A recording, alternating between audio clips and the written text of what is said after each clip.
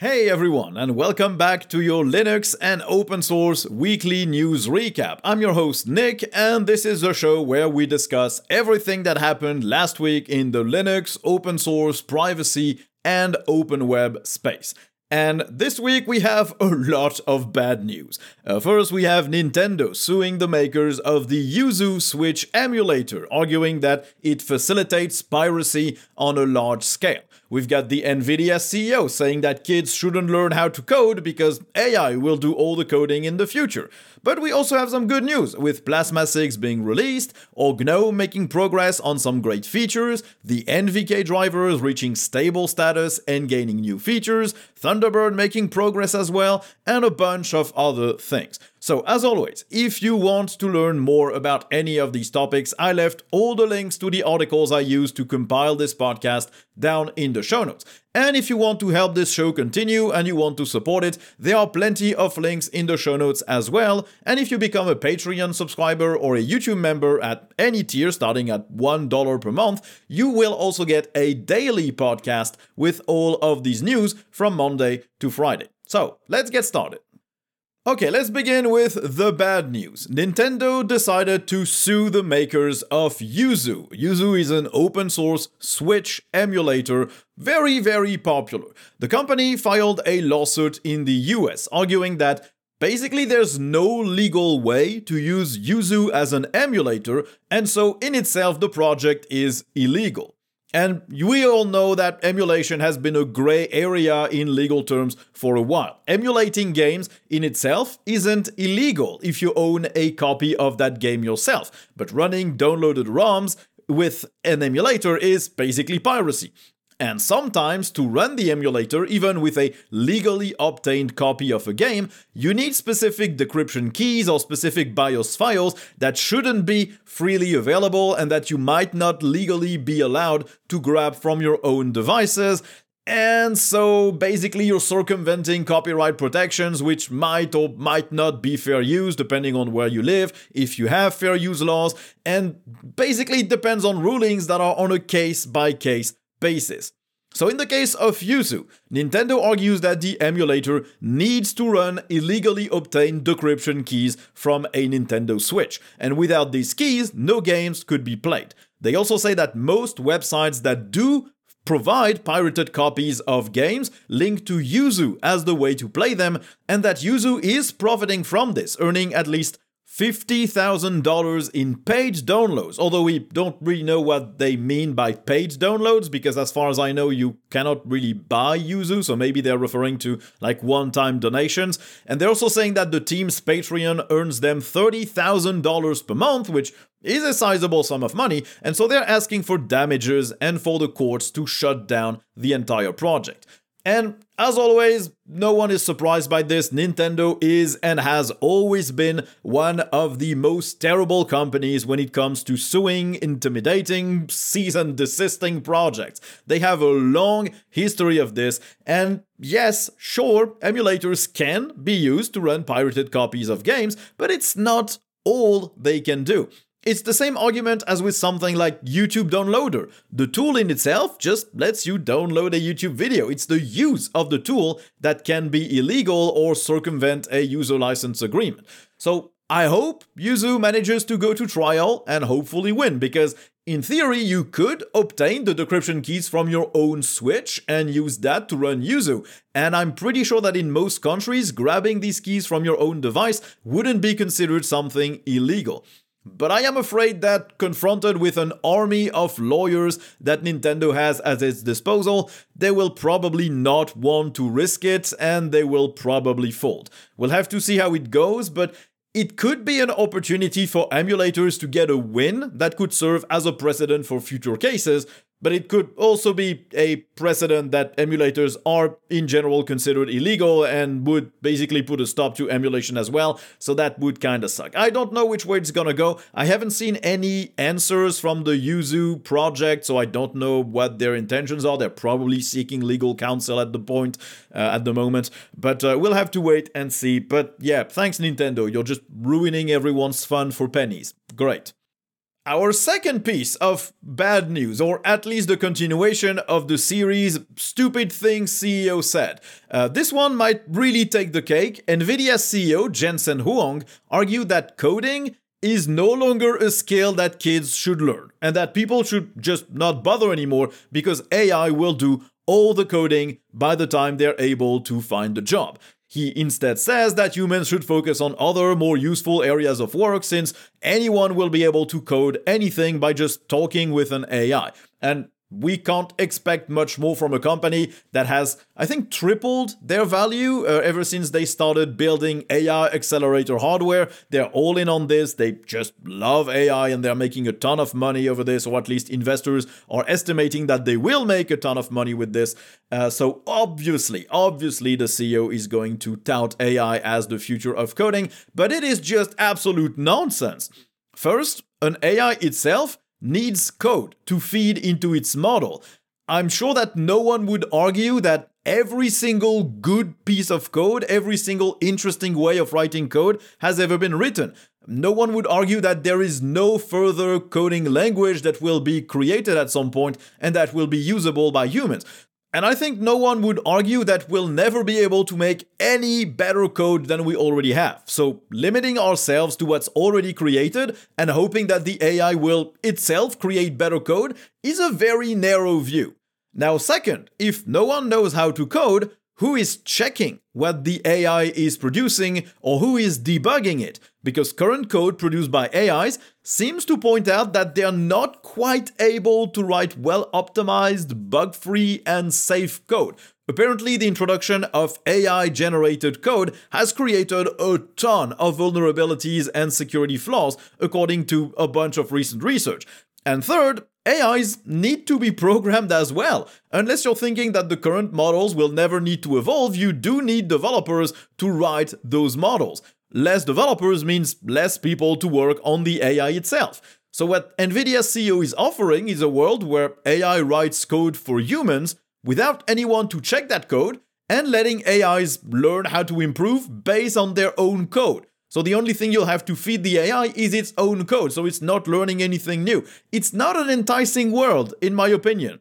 I think it's just rich person saying dumb thing again to basically ride the current wave of AI, but I just could not resist mentioning it. Even with huge improvements to the AI tools that we have today, it is still a man-made system and it needs human oversight and maintenance and revisions and improvements. So this is just pure nonsense. Whether you love AI or not, no one can ever believe that right now we should stop learning how to code. It's just weird and dumb. Now we have some better news with the release of KDE Plasma 6. It was released this week, and of course I have a dedicated video about that on my YouTube channel. Check it out, the link to the channel is in the show notes of this podcast. I covered every single major change, but I will still give you the gist of it here if you're not interested in video content. So first, Plasma 6 moved entirely to Qt 6 and to Wayland by default. Qt 6 is basically the new version of the libraries and frameworks that they use. They need to move to that if they want to keep up with development. It also brings performance improvements, better support for various graphical applications and tools. It's a good move, and it took them a while. And also they moved to Wayland as the default. They still support X11. You can still ship a Plasma with X11 in your distro. You're not forced to use Wayland if you don't want to, but their main focus will be to bring new features to Wayland. If they can bring them to X11, and if there's someone interested in doing so, they might also bring them to X11, but mainly it's going to be Wayland focused for now. Now, on top of that, the desktop saw a bunch of improvements and features. The theme was revamped a very tiny bit. It still looks like Breeze, it's not a major departure, but it is more legible. There are less borders and frames circling everything. There's no blue highlights inside of each frame that you're clicking, and it makes applications look a bit better. Instead of having nested panels inside of apps, you'll just have one pixel separators. It just looks more legible. You also get a new combined overview and present windows effect that is basically exactly the same as the GNOME Activities view, and it also has better touchpad gestures. In my experience, it's been really good, much better than the previous effects. It doesn't feel like it's something that has been tacked onto the desktop. It feels like you're actually interacting with the desktop itself. It feels like it's plasma moving, your windows moving, instead of triggering a specific effect that takes over your current Plasma desktop. I don't really know how to explain it, but it does feel more seamless. You also get the desktop cube back if you like that. It's not super usable, but it is pretty. The desktop also now supports HDR on Wayland plus color profiles, and it has color blindness correction filters for a bunch of forms of color blindness. And the defaults were also changed to make the desktop easier to grasp for newcomers. So if you install a pure Plasma session right now for Plasma 6, you will get single click to select and double click to open by default, which is what most people are used to.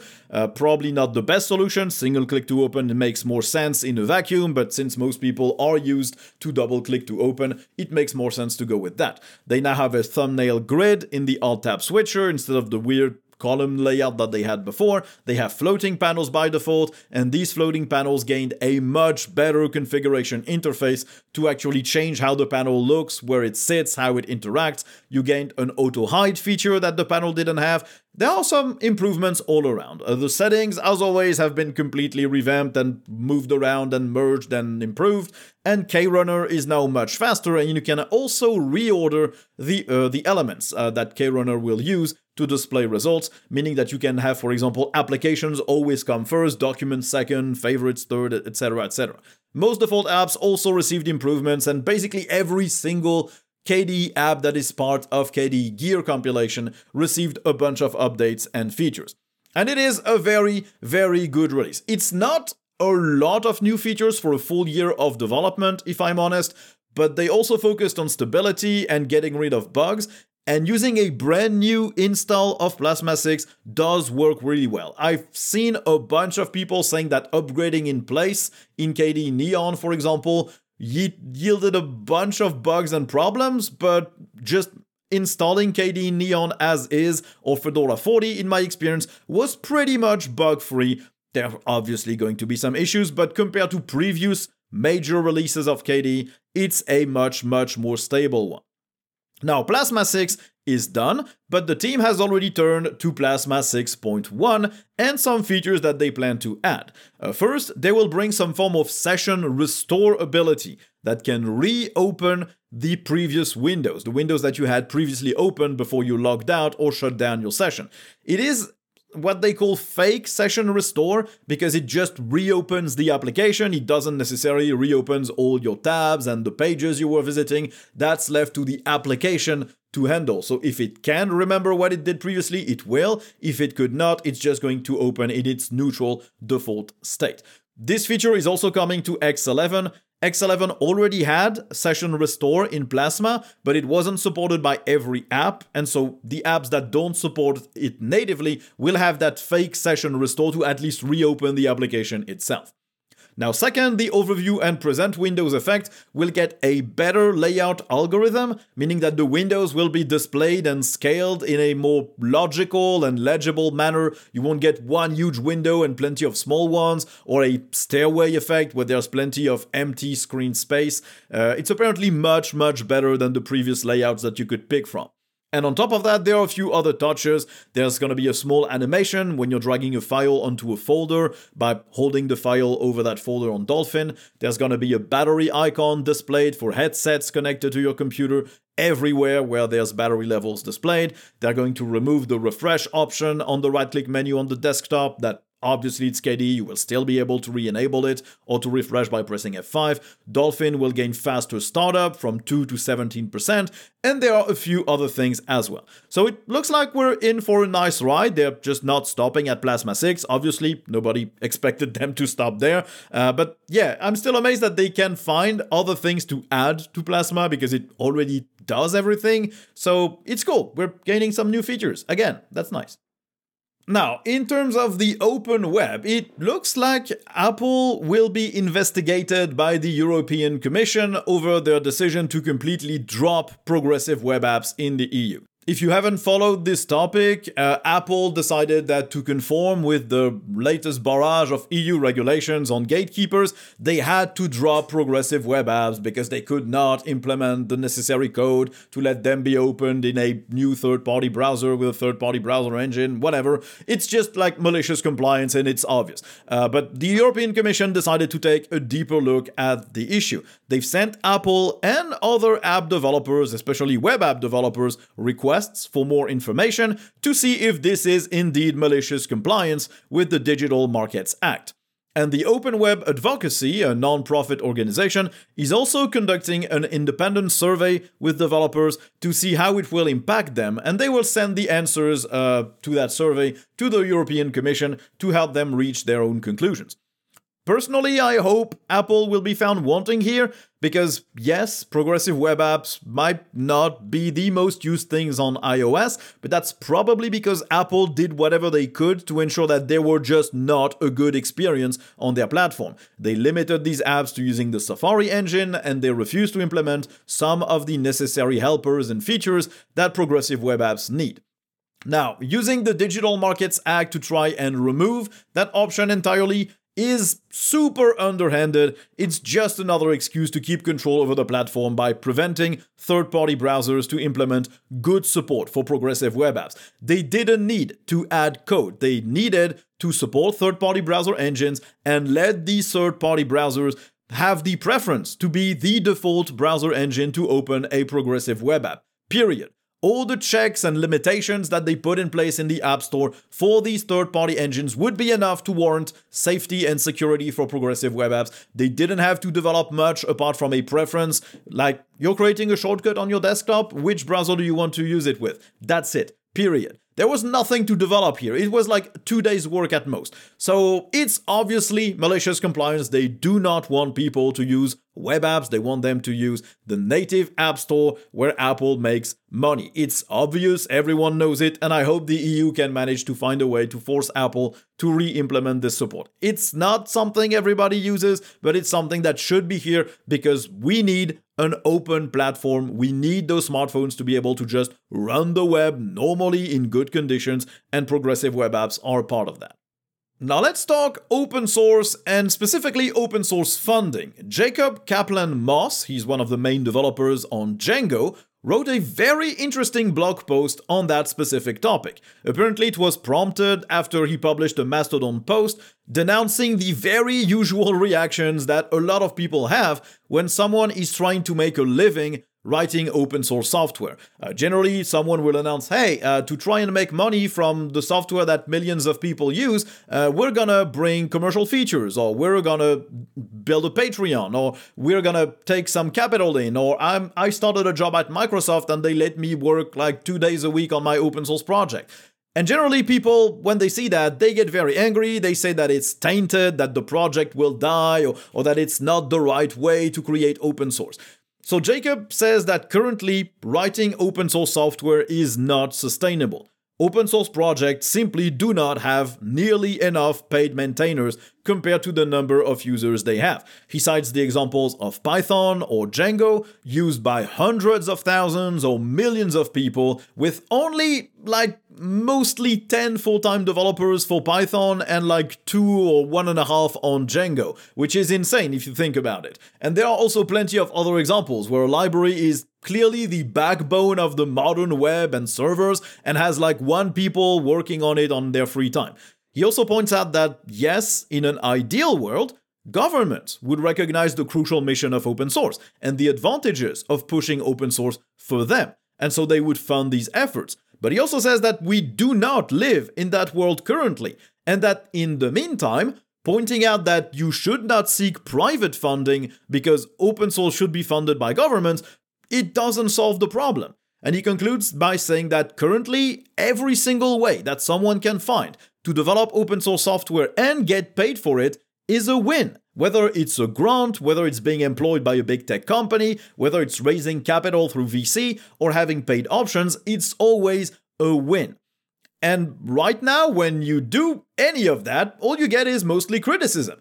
And he acknowledges that all of these avenues of funding have strings attached. If you have a Patreon, yes, Patreon does take a cut of the funding because they have to run the platform. It's pretty normal. If you use VC, yes, you're basically selling your soul in the future down the line when VC decides to sell your company or do something untoward with it. If you work for a big tech company, they'll probably ask you at some point to make that open source project weird in a certain way so that they can take advantage of it. If you sell t-shirts, then yes, you're commercializing project. If you limit certain features to paid customers or you ask for people to pay for your open source project, then yes, you're basically adding an additional limitation. But it's also what makes those open source projects viable. If no one can make money off of open source, then open source will just have no developers left. We already have a problem in terms of manpower to work on open source projects, and we need to solve it. So it's an interesting and nuanced read. I left a link to it in the show notes. It's like 5 to 10 minutes long if you want to take the time to read. I think it's a really, really important thing to have in mind. It also looks like us Linux users just cannot have nice things because of stupid legal requirements. AMD has been trying for a while to add HDMI 2.1 Plus support to its open source kernel driver for Linux. This specification, this new update to the specification, lets you do, for example, 4K at 120 Hz or 5K at 240 Hz. Basically, it's the latest specification of HDMI that lets you take advantage of very high resolution display and high frame rates. And currently, on Linux with an AMD GPU, you cannot do that because the drivers don't support it. But it's not because AMD is not developing these features, they actually have code that implements them. It's because the HDMI forum refuses these features to be implemented in an open source driver. The HDMI forum being the organization that controls and monitors the HDMI standard and the specifications. All of this is apparently linked to the fact that the HDMI forum closed public access to the HDMI spec in 2021, meaning that currently it's legally complicated or impossible to implement new HDMI features in an open source driver. Because if you do so, anyone can look at the code and learn the HDMI spec from it, which the HDMI forum doesn't want to. They want to keep that spec closed, probably because you have to pay to access it, I would think. Not sure, but that's probably the reason. So AMD engineers apparently spent months working with their legal team and the HDMI forum to try and come up with a solution. But every effort was turned down, even though they actually have the code to try and satisfy the requirements of that organization. And it is incredibly annoying because HDMI is the display standard we have right now. Every TV, every monitor, everything, every GPU has HDMI ports. It's the norm. It's what everyone uses. And so as a standard that everyone uses, no organization like the HDMI forum should have the right to say whether you can implement that standard within open source drivers or not. They should not have a say in how the code is written or how it is licensed. So now it means that if you really want to support open source, you should stop using HDMI and you should use DisplayPort, which is another arbitrary limitation that sucks. And it's also very worrying for the future, because if it's already annoying for the HDMI 2.1 Plus spec, imagine when HDMI 3 spec comes out and it supports better displays or specific things linked to VR or AR, or just has better frame rates or super interesting technologies. Well, we won't be able to have that on Linux, at least not in open source drivers, whatever the manufacturer. And this is just sad. It's a norm. Everyone should be able to implement it, especially open source. It sucks, and I just don't, well, I do understand it. It's probably money related. Now we're gonna switch to better news on the GNOME front. It's been a while since I reported on GNOME's progress on the various features that they're implementing thanks to their recent €1 million grant. And so they have made good progress on a lot of things. Among these, we have hardware-accelerated encoding for screencasts, meaning that the screen recorder that GNOME ships will be able to use VA API or Nvidia NVENC, and also hardware-accelerated encoding on ARM devices, meaning that if you use the native screen recorder on your GNOME computer, you'll be able to actually not completely kill your CPU and have decent recording frame rates by using the GPU, which is the thing that you should use to record your screen. This should land in GNOME 46 in March. GNOME will also apparently get a gestures API, presumably for GNOME 46 as well. It's probably going to be used only by GNOME Shell for now, but I think apps and other projects will be able to plug into it. Maybe extensions will be able to tap into it to add certain gestures or configure them. What is not coming to GNOME 46 is improved fractional scaling support for X-Wayland apps. This is just not ready yet. Variable refresh rate support is also not ready yet. It will come later. And they also wanted to fix certain issues with Nvidia GPUs in WebKit GTK, which is the rendering engine for Epiphany or GNOME Web. This is also not going to be coming in GNOME 46. There are some progress. There's some progress on these features, but they won't be ready for March. The new accessibility framework that GNOME is working on, that is apparently desktop agnostic, is also receiving a lot of work, as is the Orca screen reader. There's also a new port for the GNOME online accounts. Home encryption, your home directory encryption, is also being implemented using systemd home encrypt, I think it's called. And there are also improved notifications in the work. All of this will come later. So that's a lot of pretty nice stuff, some big features. It's too bad that they can't all make it into GNOME 46, but I guess that leaves some more things to get excited about for GNOME 47 and later. And those are big projects. I felt like GNOME, since maybe GNOME 42, was a bit stagnant. Like they implemented some interesting things, but they didn't really move the desktop forward much. But with variable refresh rate, hardware accelerated encoding for recording your screen, better fractional scaling, fixing problems with Nvidia, a new accessibility framework, you have a lot of stuff to look forward to. So it's nice to see that GNOME is also really making some solid progress on important features.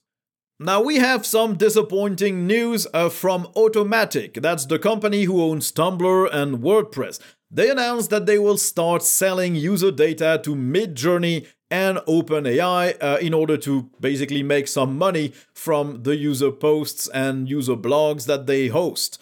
It's apparently a very messy process, as the company is gathering all that data, and they're apparently compiling a bunch of user posts that shouldn't even be in the data that these AI companies will get, including content that hasn't been made public in Tumblr blogs or WordPress websites. Automatic says that by default they block most AI scrapers and that they will only share content that is currently public and hosted on WordPress.com and Tumblr sites that didn't opt out of that sharing. So don't worry if you just use WordPress on something that you host yourself, you're not concerned by this. They won't share your data. It's only if you host your website on WordPress.com. But there's still a big problem.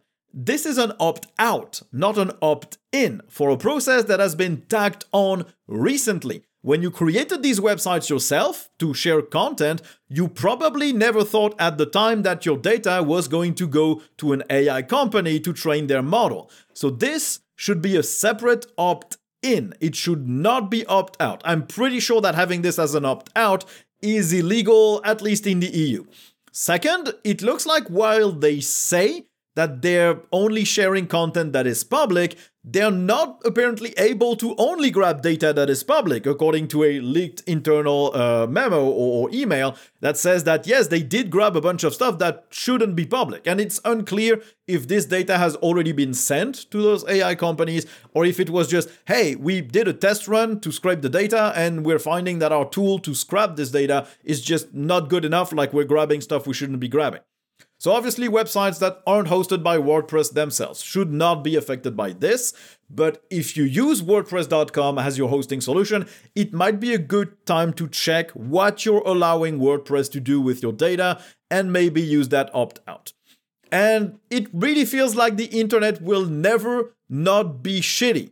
We escaped the Web3 and crypto craze very narrowly with all this terrible technology that had no real practical application. We basically sort of solved privacy-related issues thanks to the GDPR, at least in the EU. It's not perfect, but it's better. We're sort of solving gatekeeping in the EU as well with the DMA, the Digital Markets Act. It's making things a bit better, not perfect, but better. But now we're just dropping into AI with all the terrible practices regarding user privacy, data management, and just the general property of what you write online. It's really discouraging if I'm honest, and it really makes you want to just return to the time where you just hosted everything yourself. Every time you use a service to do something for you, it always turns to crap. So yeah, very discouraging stuff. It's really annoying to just have all this barrage of user data being sold without any consent. Like, just, hey, you consented to this 10 years ago, even though we never really said it was going to be for an AI because we didn't know it ourselves. It just sucks. Now we also have a Thunderbird development update, which is better. You see, I'm trying to do one shitty news and one better news to try and just not be down the whole time. So there's a new development update on Thunderbird with some interesting stuff. First is Exchange support, because Thunderbird wants to natively support Microsoft Exchange, and things are apparently moving along on that front. They say it's not moving as fast as they hoped, but it's still making progress. They've created a repo called ThunderCell, in which they share all the first draft of that code, and they have plans to use this repo to store all the future code that they'll create for libraries and modules that they want to include into Thunderbird at some point, but isn't quite ready to be part of the main development branch. They're also progressing on the Thunderbird Sync feature that will let you share all your Thunderbird settings, tags, maybe extensions between devices. They're using the Mozilla Sync backend, the one that is used for your Firefox account, but they don't want to store all this data in your Firefox account. They want to store it in a separate place. So if someone accesses your Firefox account, they can't also get access to your Thunderbird account, which I think is a sane decision to make. They apparently have a working implementation of that syncing feature in the daily development snapshots of Thunderbird, but there are apparently bugs and limitations for now, so it's just not ready yet. They're also working on building an official Snap package for Thunderbird. They already officially released Thunderbird as a Flatpak, but since Ubuntu doesn't support Flatpak and FlatHub, and they have their own stuff, and Ubuntu is used by a lot of people, they're testing a Snap package for Thunderbird as well. They're currently testing it in beta. They plan to offer a stable and a beta channel as well for that package. So it's really cool to see a project having some clear goals and managing to reach them. Thunderbird feels like a really well-managed project these days, and it's insane to see how it just rose from the dead 5 or 7 years ago and is now a major open source thing that is just progressing super fast and implementing things that users actually want, which is good for a change.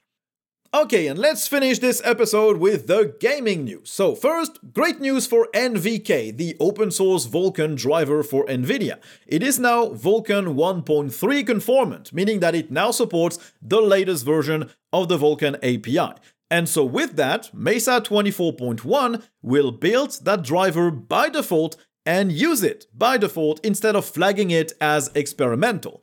Now, it does require the latest development snapshot of the Linux kernel 6.8 to perform adequately, but when a distro ships 6.8 and Mesa 24.1, you will be using NVK out of the box on top of the latest Nouveau drivers, and that is the first time in a very long while that the open source driver stack for Nvidia will be good and will actually be usable. Now, on top of that, NVK also gained new Vulkan extensions, and they've also started work on a common Vulkan runtime for all Mesa drivers. The goal for this is to have a single implementation for stuff like shaders and pipelines, so every new driver that needs to work with Vulkan doesn't have to redevelop all of that stuff, which is cool because if we see a new GPU maker, or if there's a new ARM-based GPU or GPU we see in ARM-based devices, they won't have to write the entire Vulkan driver from scratch. They can plug into this framework and basically have access to a lot of stuff for free, putting that into air quotes. Now we also have some more work on NVK. They will support rebar or resizable bar. This is a feature that lets the CPU access the GPU's memory in its entirety to reduce the number of transfers between the two and thus reduce any bottleneck effect and improve performance. If you don't have rebar support, it means that the CPU can only get data from the GPU's memory in little chunks of 256 megabytes, which was a limitation that made sense when GPUs had like 256 megs of RAM, but now that they have 4, 6, 8, or 12 gigs, it's a big limitation. It means that the CPU has to work overtime to request data all the time from the GPU, instead of just accessing the memory in a large chunk and getting done with it. So NVK will now be aware of whether your system supports rebar or not, because it's not a standard, not every motherboard supports it, it's part of the PCIe standard, and not every PCIe implementation supports that. But if your system supports it, then NVK will be able to use it. And this works in tandem with the necessary interfaces in the Nouveau driver that enables that will land in the kernel 6.8. So basically, when you get 6.8 and Mesa 24.1, we should get a very, very good Nvidia open source driver. I'm pretty sure the performance will be very solid. I'll be looking at benchmarks on Phoronix because I'm sure they'll publish them way before everything is officially available for everyone. But I'm thinking we're going to reach like 60 to 70% of the proprietary Nvidia driver. And this is at around the point where a lot of people would prefer just using the open source driver and not bother with the potential issues of the proprietary one. And finally, we also have some more progress on the Wine Wayland driver, this time to enable basic OpenGL support. The driver already supports Vulkan pretty well, which arguably is way more important than OpenGL because Wine's primary use case these days is for gaming. Most Linux gaming uses DXVK and VKD3D and so relies on Vulkan, not on OpenGL. But now there's a new merge request that will let Wine run OpenGL apps under Wayland natively. The support is apparently far from complete, there are a lot of features still needing to be implemented, but at least it will be usable. Now hopefully this Wayland driver can reach feature parity with the X11 based implementation of Wine, because that would lift the last remaining barrier for gaming on Wayland. It's pretty cool stuff, and you might think it's just Linux gaming, who cares, like it's not super interesting, but Linux gaming is pretty important these days. It's a major driver of Linux adoption in mainstream devices, especially with the Steam Deck, and it needs to work well with Wayland if we want Wayland to be adopted more quickly. And we have no choice for Wayland to be adopted. We will never use X11 for another 20 years. We need Wayland to be finalized and perfect. X-Wayland isn't a bad way to get games to play, but it's always better to have a Wayland native implementation. Not only because X-Wayland adds a bit of overhead over just running a game through Wayland, but also because in testing, Wayland native games perform way better than their X11 implementation. So when Wine and Proton run natively under Wayland and we don't need X-Wayland, we're probably going to see an FPS boost for gaming compared to playing the same titles on X11. So, and also X-Wayland is just not that well supported by some graphics drivers. I don't want to say it's Nvidia, but it is Nvidia. So, this will conclude this episode of the podcast. I hope you enjoyed listening to it. As always, if you want to learn more about any of these topics, all the links I used are in the show notes. And if you want to help me make more of these episodes, you can support the show as well for as little as $1 per month or just a one-time donation. All the links are in the show notes as well. And you get plenty of benefits if you support me on Patreon or YouTube memberships as well. So thanks for listening. I hope you enjoyed, and I guess you will hear me in the next one next week. Bye!